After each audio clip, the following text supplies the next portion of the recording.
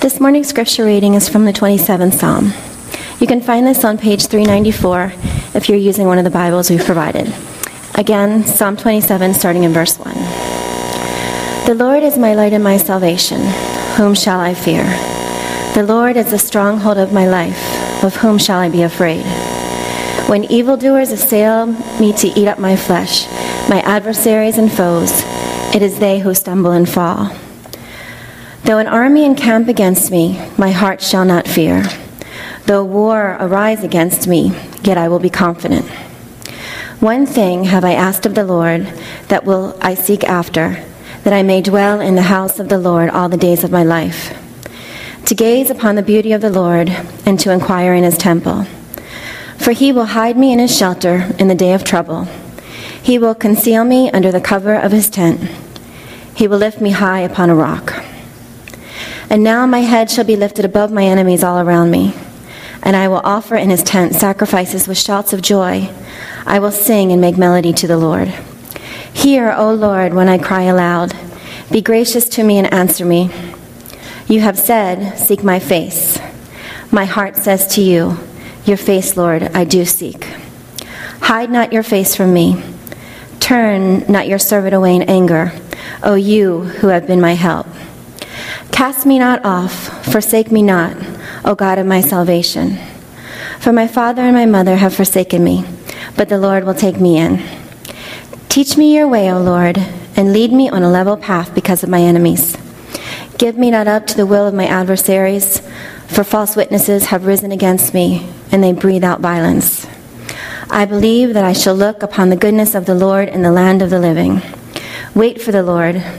Be strong, and let your heart take courage. Wait for the Lord. This is God's word. Our truest self is revealed during moments of extremity. King David, who authored this psalm, experienced his share of extremities in his life. In fact, he summarizes these experiences just before some of the psalms, some of his prayers. It's like he's giving the reason why he's praying. So in fact, Psalm 34, he basically says this: here's what I pray when I had to pretend that I was certifiably nuts before the king of Gath so he'd release me and let me leave his country. Or Psalm 59, this is what I asked God when King Saul sent a bunch of his cronies to spy on me and wait to kill me when I walked outside my door. These are the sorts of things that David had inscribed before a number of his psalms to let us know of what he was going through. Now, we don't know the occasion that precipitated David's prayer here in Psalm 27. But it's probably pretty extreme, considering it included evildoers who assail me to, quote, eat up my flesh. Those are probably some bad dudes. When you use language like that, these aren't people, like Tony Soprano or organized crime. People who not just are seeking power or money or fame, but want to dismember David. Thirsty people. But still, listen to how David, in the midst of this, exudes confidence. We're going to read verses 1 through 3 this morning of Psalm 27. So look at that with me again, if you would. The Lord is my light and my salvation. Whom shall I fear? The Lord is the stronghold, or as it says below, the shelter or refuge of my life. Of whom shall I be afraid? When evildoers assail me to eat up my flesh, my adversaries and foes, it is they who stumble and fall. Though an army encamp against me, look at this confidence, my heart shall not fear. Though war arise against me, yet I will be confident. So using this psalm as our guide, I want to pose this morning the question, how might we display radical confidence during times of extremity? How can we display radical confidence in God during times of extremity? So that's what I want to examine this morning, because each of us wants to be a little better version of ourselves. Right? No matter where you're at, you probably, especially in times where it is a crucible, where there is trial, where you feel pressed in, those are the times you want to be a better person. So you look back and you wish you were a better version of yourself. I want to tell you about a recent victory for me. It's a victory that God achieved during a moment of extremity. And I do this because I think it's fair to say I share plenty of my weaknesses, struggles, warts, just outright schmuckiness in my life. All right, I'm pretty open with you guys about that. So I want to share, for once, a victory in life, all right? And it is a victory, certainly, that God achieved. And it coincides with our family vacation that I just got back from and promised I would talk a little bit about this week. We had a wonderful holiday, my two boys, my wife and I, and it was a great time. So here's a picture. I'll show you some pictures. A picture of Mason surfing for the first time. We got a picture of Gage here ziplining for the first time. And that was exciting. And of course, I just have a picture of 10 children in an inflatable pool, which frankly, I just thought was disturbing and probably a health hazard. I mean, 10 children in a Walmart inflatable pool held up mostly by duct tape. So it was a great time, and I'll post more of the happy and sappy on my blog later. But for now, I want to describe how the Oschlager adventures this year for us this summer began with this. All right, a little prayer book. A prayer book of prayers, Puritan prayer book from the 1600s. And I keep this in the back of my laptop bag, this little compartment back here. It fits nicely. Well, this book, as you can see, is about the size, a little bit bigger, of a passport. All right, so 4 of these passports were also thrown into these compartments on my laptop bag the morning of July 1st. And having arrived at the check-in line with just a few minutes to spare, I could not find Katie's passport. All right, so you might see what's coming here. And I was concerned. So now I got to, before I say anything else, there are 2 factors at play. One, I suffer from what is known as domestic blindness. And that is a condition affecting 90% of married men that causes them to be unable to see common household objects that are often right in front of them. All right, it's a disease, it's a disorder. We cannot be blamed.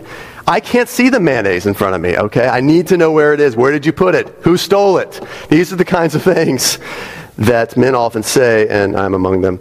All right, but I looked for this passport, single-minded concentration, but it managed, due to its size and page shape, to wedge itself into the pages of this prayer book. Also, there's a second factor at play, and that was Katie, the day before, had taken her passport to get a police clearance. Okay, and I had kind of annoyingly reminded her a few times, don't forget, put it next to the door with the other passports. Don't forget, put it next to it. So I did this a few times. But we couldn't find it. We were in trouble. And that's when it got interesting. 7 a.m. at the Cayman airport here. We see just one person that we know, because we have locked the keys into the car that we borrowed, okay, for that morning. So we can't get into the car. No way home. So we see one person that we know.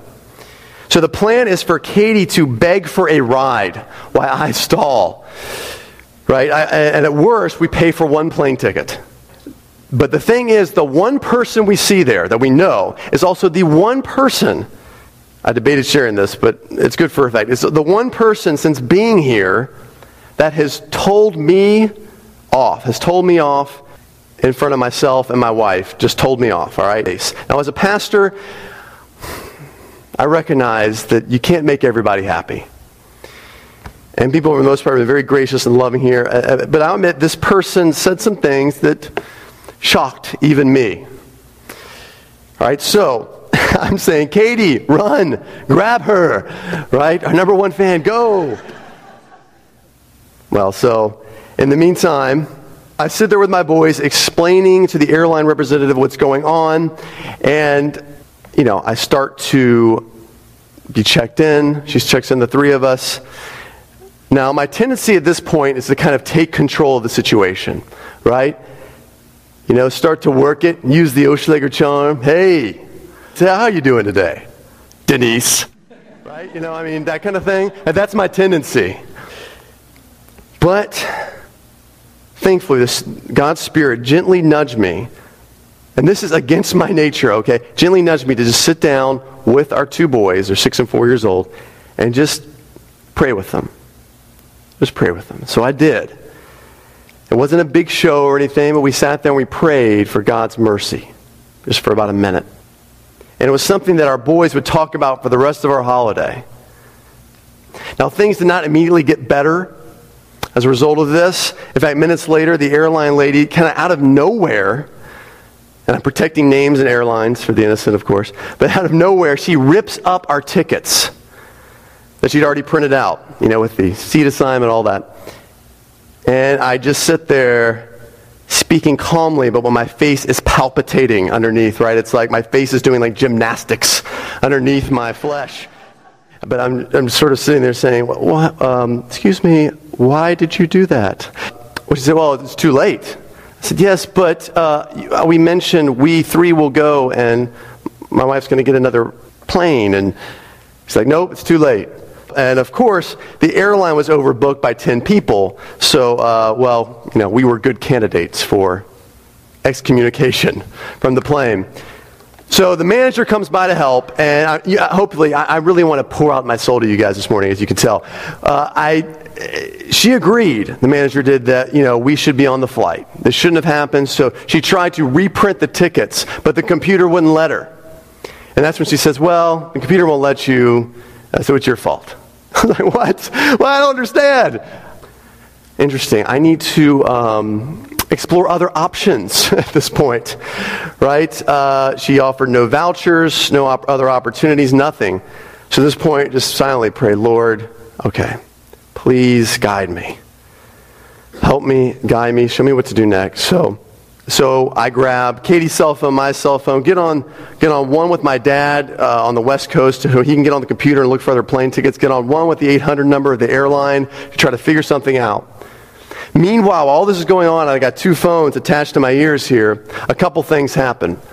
One, a family who had witnessed the whole thing happen, witnessed me pray with our boys and witnessed what had gone down. Katie had opportunity to kind of witness to them.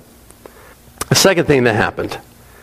All this was going down. A woman who I'd seen before, but she wasn't dressed like someone who could help. You know what I mean? Like, when you look at these airline people, she looked more like the air traffic controller. She had the, reflective vest on. So I was thinking, she's not someone you ask. But she caught a glimpse of my passport. And so out of nowhere, I'm kind of off at this point. I hear, Pastor Ryan. Pastor Ryan. I'm thinking, Lord, is it time? This is fine. Take me. This is a good moment. But I realized it was a human voice at this point, right? And I'm thinking, who here knows I'm a pastor? And this woman says, I'm not kidding. She said, Pastor Ryan, God has brought me to you today. She says, I hope you don't mind me saying this, but I listen to your radio program in the car every Sunday morning. And she said, I don't even know what this means. I said, you're a hero in my car. And I'm like, man, praise God, we have 10 listeners. That's terrific.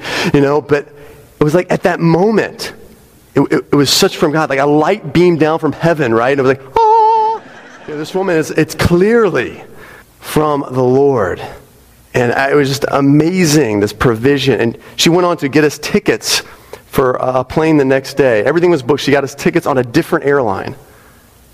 Now, I share all this because the sweetest part of this whole morning, and I promised myself there'd be like 3 sermon illustrations coming out of this experience, but the sweetest part was just finally taking comfort in my Father's presence during this extremity.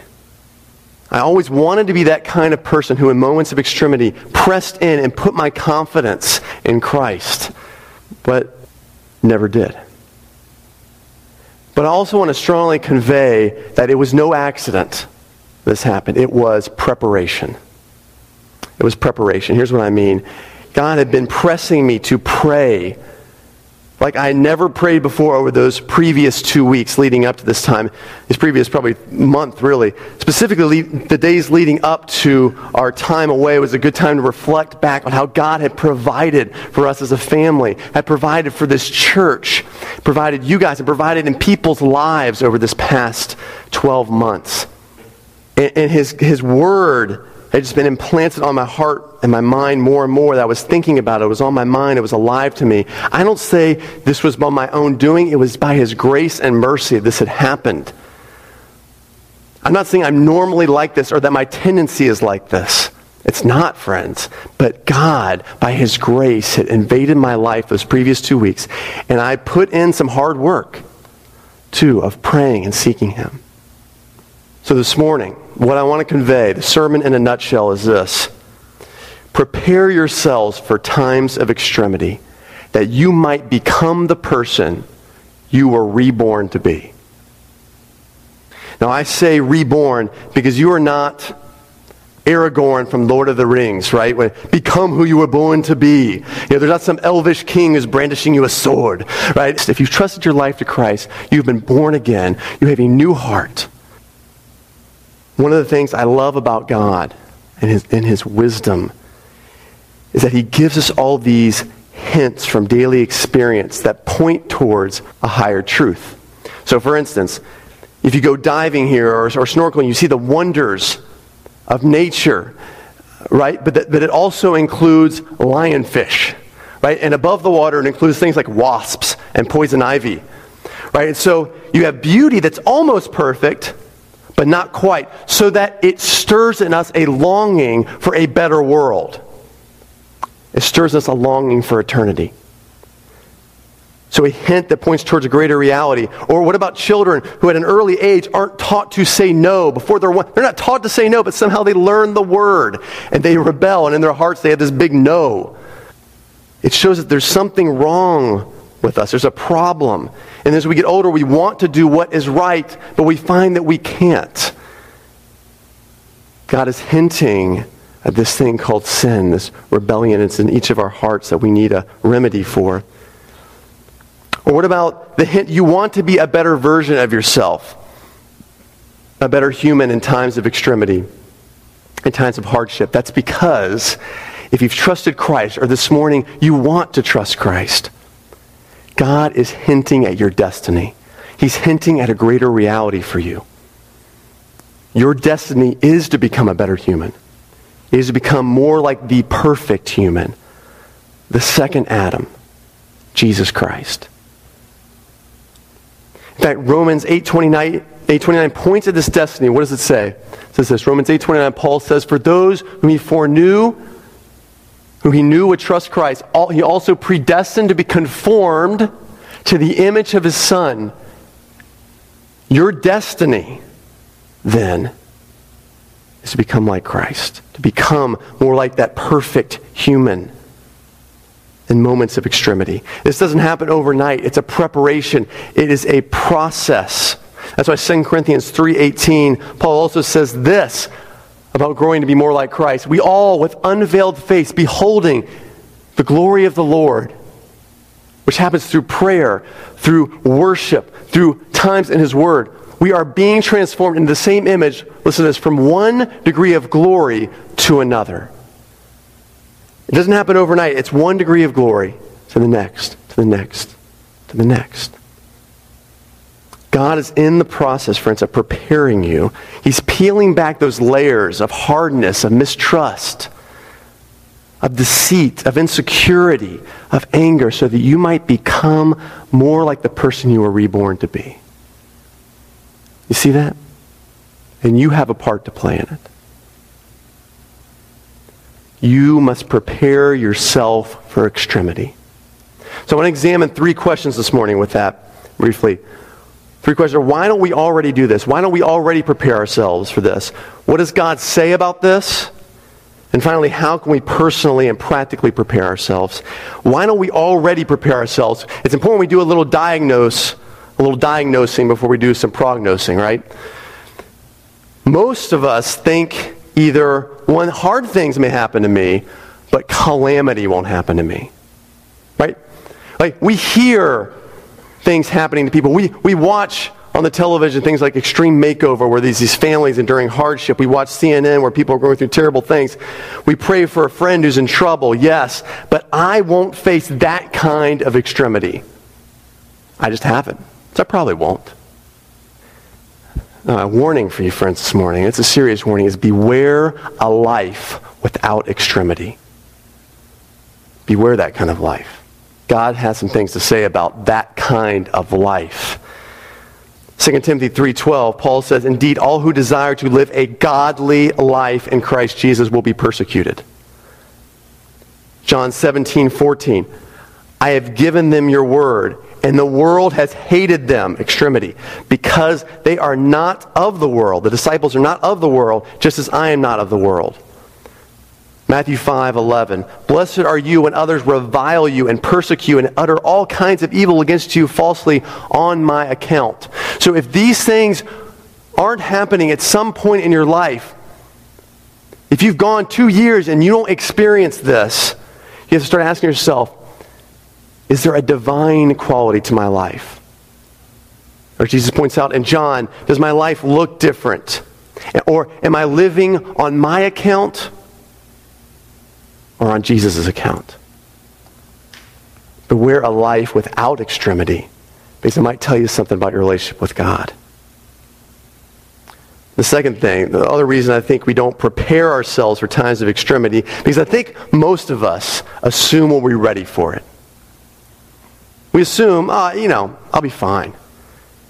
And I think this arises from the notion that we are naturally good, that all things being equal, left to ourselves, we will sort of drift towards the godly. We will drift towards what is wise and pure and good, left to ourselves. I've been reading Proverbs this summer, and Proverbs rails against this, especially when it comes to raising children. Proverbs 22:15, "Folly is bound up in the heart of the child, but the rod of discipline drives it from him." In other words, how many tragic lives are born out of parents assuming that their children will just gravitate towards wise decisions? As a parent, I don't really need to do much. My child will just gravitate towards it. Where there's no preparation and trial comes, children become adults whose hearts are bound to folly, whose hearts are drift because they are bound to comfort, to control, to the path of least resistance when hardship comes, to reputation when trial comes. Naturally, like the song we sang earlier, prone to wander. Lord, I feel it. And we know this from the world around us, that we're prone to wander. This summer I watched a documentary called The Inside Job. There was a movie, The Inside Job, which chronicles the financial recession that we find that most of the world in. It starts talking about how we got there. And it mostly focuses on the United States, admittedly, but it gets into other countries like Iceland. Many of you, especially those of you in the financial sector, believe me, are much more financially savvy than I am. I learned about finance from Monopoly, for the most part. Here we go. Come on, boardwalk. You guys are much more savvy for many of you, but what I did take away from this documentary, and it was quite good, were two things. One, this thing called derivatives are not something you should base an entire national economy upon. All right? Right? Some of you are shaking your heads like, yes. Secondly is this. When a large Wall Street company, or really companies, make habits of buying debt and then turn around and buying insurance against it so that when that prospect fails, they can make even more money off of it. So they buy something saying it's good, saying to investors it's good, then they buy insurance so that they know it's going to fail and they make more money off of it. That's what we in the Judeo-Christian world called unethical. And I didn't even realize some of what is going on to drive all of this. And I'm sure some of you will come afterwards, well, it's not that simple. Maybe not, but it seems like to me that this is the norm. And to discover that this is not only the standard, but legal financial practice of the world we live in and of the country that I'm originally from, it makes me want to go to the bathroom, man, and just revisit my breakfast, if you know what I mean. It makes me sick. When I saw this, it reminded me, people, even lawmakers, in the process of making law, left themselves drift away from what is godly, from what is righteous, from what is wise. That's why we don't prepare ourselves. We think, we'll be fine. I'll make wise decisions. What does God say about this? Over and over, He says, prepare. Get yourself ready. Titus 3:1 says, Paul says, remind them to be submissive to rulers and authorities, to be obedient, to be ready for every good work. 2 Timothy 4:2, preach the word, be ready in season and out of season. To reprove, to rebuke, to encourage. Right? In season, out of season. When you don't think it's going to come, when you think it's going to come. But I want to focus here on this verse. 1 Peter 3:14 through 16. Where Peter says this to a group of suffering churches who are in exile. But even if you should suffer for righteousness' sakes, you will be blessed. Have no fear of them, nor be troubled. Sounds a lot like David, right? No fear, do not be troubled. But in your hearts regard Christ the Lord as holy. Or set apart Christ as holy. Always being prepared to make a defense to anyone who asks you to give a reason for the hope that is in you, but do it with gentleness and respect. Having a good conscience, so that when you are slandered, those who revile your good behavior in Christ may be put to shame. Set apart Christ as Lord. So we're to be prepared to share Christ in the midst of hardship. The reason for the hope that we have in the midst of hardship. But this is a unique phrase in the New Testament when Peter says, in your hearts, set apart Christ as Lord. And why is it unique? Because Christ is set apart as Lord. That's just another way of saying Christ is holy. He is perfect. That's frequently used in the New Testament. And in the Old Testament, used of Yahweh, that He is holy, He is set apart. But what's so unique about this phrase is Peter says, but in your hearts, set Him apart. That way. In other words, objectively, Christ is always set apart. He's always totally different. He's always holy. He's always perfect. But subjectively, there must be this setting apart of Christ in one's own heart. Experientially setting Him apart. To really do it in your own life. That's what Peter's saying here. So, to share Christ, to give the reason, the hope that we have to first prepare ourselves by putting Christ, setting Him aside in our heart personally. How can we do this? How can we practically and personally prepare ourselves for our times of extremity? I think the clues come from our passage this morning. Look at this with me if you would. What's the first thing that David does? What's the first thing he does? He reminds himself in the midst of this extremity of what is true. The Lord is my light and my salvation. Whom shall I fear? The Lord is the stronghold of my life. So, prepare yourself, friends, by constant reminders of the truth. And specifically, David appeals to two kinds of truth here. He appeals first to experience. Right? You are the stronghold, or another way to translate that is you are the refuge. You are the hiding place of my life. Twice in David's life, he hides in caves to escape certain death. And so he took that experience and had it as a metaphor for who God is. He is my cave. He is my refuge in times of trouble. The great 19th century preacher Charles Spurgeon, great British preacher, has this 3-volume set called The Treasury of David. It's wonderful, these meditations on the Psalms. And he says that about this verse. He says this, reader, this third verse about all the confidence is a logical inference from the first. Confidence is the child of experience. Have you ever been delivered out of great perils? And I love the way he says this. Then set up your ensign, wait at your watchfire, and let the enemy do his worst. Because from experience and the truth of that experience, we know God is faithful. He is here. He is with me. He is working. He has a plan. And it's why it's so crucial to own and use some kind of journal. Or for you men in here who don't like to say journal or diary, call it a moleskin. All right? Those who don't like those words. You're not going to remember all the wonders that God has accomplished in your life, great and small. You're just not going to if you do not record them. I heard a wise man once say that a short pencil is better than a long memory. So to end each day, just write out just a few. Here's what God did. Here's what he accomplished. Here's what he encouraged me with. So that you can look back and see it, because you won't always remember. And if it's something big, I like to actually label it in my moleskin as a spiritual marker. Something I can really look back on. It's a stone of remembrance in my life where God worked. I used to use a mini, break it out here. I don't want to forget my passport this morning. All right. I used to use this mini composition book. You know those big composition books that look like this, kind of marble looking? I used to use a mini ones that they sell anywhere, most places. And I would stick it in the back of my pocket every day. Stick it in the back of my pocket and I'd always have a little pin with me, so that if God did something, or if he reminded me of something, or accomplished, or fulfilled a prayer request, I could just jot it down.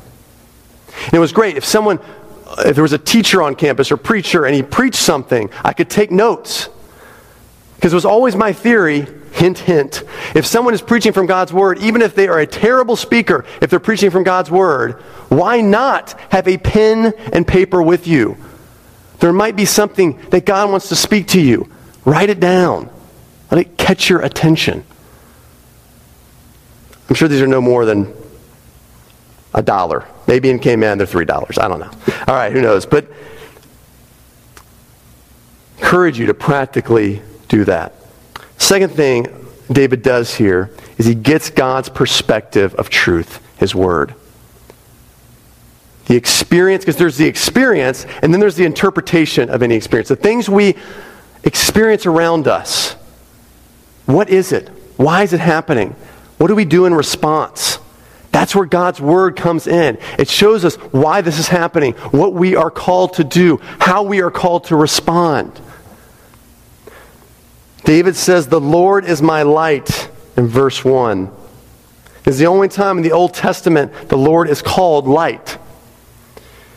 But the association in the Old and New Testament of light is divine understanding. It's illumination. And so you get in Psalm 119, 105, "Your word is a lamp unto my feet and a light unto my path." Your word, your interpretation of the whole world and what is going on around me and in me, that gives me light and shows me how to respond. It shows me how to live. Does that make sense? Oftentimes we just go based on our experience, but we don't get God's truth in our hearts to make sense of those experiences and to show us what to do next. That's why it's so crucial to start with a few note cards and to write down Scripture to memorize. Tape it to your steering wheel. Or if you're a bad driver and really shouldn't tape it to your steering wheel, bathroom mirror works well as also. When you're brushing your teeth, you don't have anything else to do while you're brushing your teeth. Look at God's Word. Start this morning with 1 Peter 3:15. We just read it. Or maybe this next verse in Psalm 27, Psalm 27:4, a wonderful verse to memorize. Because in the moment of extremity, what's going to help is remembering the truth of experience as well as the truth of his word. And my worry, guys, in general, is the sermons that you like are the ones that make you feel good. Can I be so bold to challenge you on this? Sermons that make you feel good, but require little in return. And by the way, I'm preaching to myself when I say this as well. But I've spoken before about the importance of memorizing and committing God's word to our hearts, to be prepared for these kinds of moments, temptation, extremity. But I wonder if you've started. Through his word and by the always radical application of his Spirit, I'm urging you that God wants to build a better you. That he wants to prepare yourself for moments of extremity by recording his provisions and memorizing his truth. You got to put in the preparation. April 20th, 1999. I was still in college, and a moment of extremity happened 2,000 miles away, which rocked me personally to the core and many others. The first victim, and I'll be sensitive to how I say this because I know there are kids here today, but the first victim of a mass herding of people that day, mass shooting that day at Columbine High School, was Rachel Scott. Rachel loved Jesus, so she reached out to Eric Harris and Dylan Keibold. These are kids that no one else messed with. And on this violently tragic spring day, these two boys, armed, responded to her reaching out to them. But they responded by testing her faith. Having first been hurt in the leg, they picked her up by her braided hair and asked her, "Do you believe in God?" To which she looked up and responded, "You know I do." And so they hurt her at point-blank range. Rachel was a true martyr who, in the moment of greatest extremity, confidently looked to her Savior. She looked someone else in the eye and displayed Christ. Friends, even something extreme as this, as tragic as this, as trying as this, wasn't without preparation. This week I looked back at some of her story and her kind of official website her parents have set up, and I listened to her journals, which her parents publish, and you can actually see on her website. Listen to this. This is a 16-year-old girl. So there's both a bit of 16-year-old in this, but also amazing faith. Dear God, I promise I will not go out drinking this Friday when I go out with Stephanie. This is hard. I want to so bad. I know I will always be faced with temptation, but because you love me and I want to follow and obey you, I will not fall into the core of it. Hear what she's doing. She's reminding herself of truth. She loses her friends. She feels that way anyway. She pours out her heart and then remembers, Jesus, you call me friend. A couple more entries. Your word helps me even when I don't know it. So I started reading with John. And I have this journal where I write down verses that stand out in my mind or that help me share my faith. She began to commit God's word to her heart and mind. When lonely, she reminds herself how God has provided her friends through Breakthrough, which is her church's youth group. It's just remarkable going through these journals that read like Psalms. Let me connect the dots here. Although there's no comparison and degree of extremity between my very simple airline debacle and this tragedy for Rachel Scott, the common factor is this: placing confidence in Christ by relentless, behind-the-scenes preparation. That moment didn't just happen naturally for her. In some cases, that preparation leads to great trust that results in provision. God provides, and we see Him glorified, and others see Him glorified. And that's amazing, and it brings great glory to Him. In other cases, preparation leads to great trust that results in loss, pain, and sometimes even death. And that brings greater glory to God for all to see. Rachel Scott often liked to draw in her journals. And her final drawing is of a rose growing out of a columbine plant. And from above, her eyes are shedding tears upon it. And those tears turn to blood. And there is also a verse. She quotes John 15:13. Jesus said to his disciples, "Greater love has no one than this, and a man laid down his life for his friends." Rachel somehow knew she was being prepared to display the greater love of her Savior.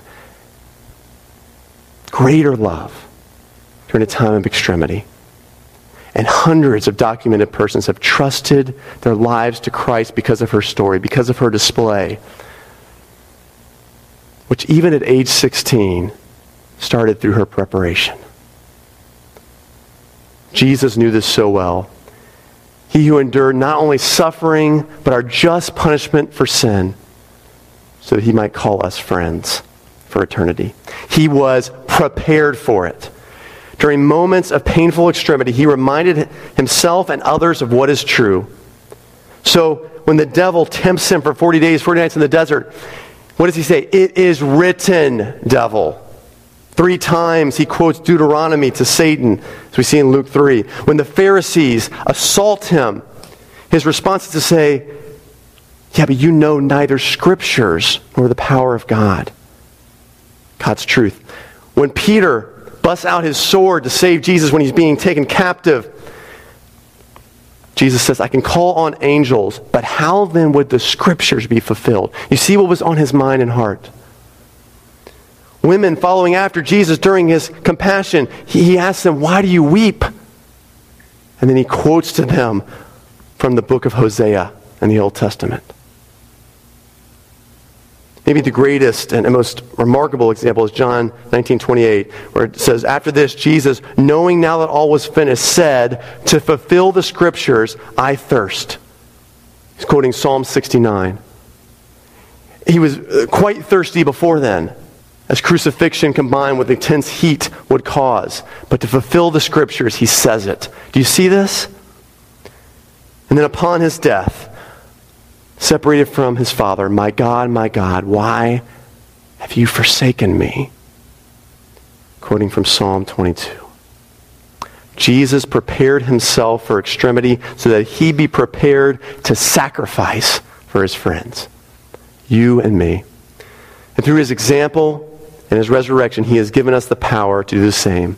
So for Christ's sake, let's prepare. Father, we thank you this morning for the example of Jesus and the power of his resurrection that can help us prepare. Father, moments of extremity, if they are not going on in our lives right now, they are coming. Lord, we don't expect them. We can't prepare for them as if they are an appointment on our calendar the next day. So Lord, give us the strength to prepare for them now by reminding ourselves of your truth. We want to become more like Christ. So help us remind ourselves of how you provided for us in the past. And arm ourselves with the truth of your word. Lord, help us do that. Help us walk away taking the practical steps to do it in Jesus' name. Amen.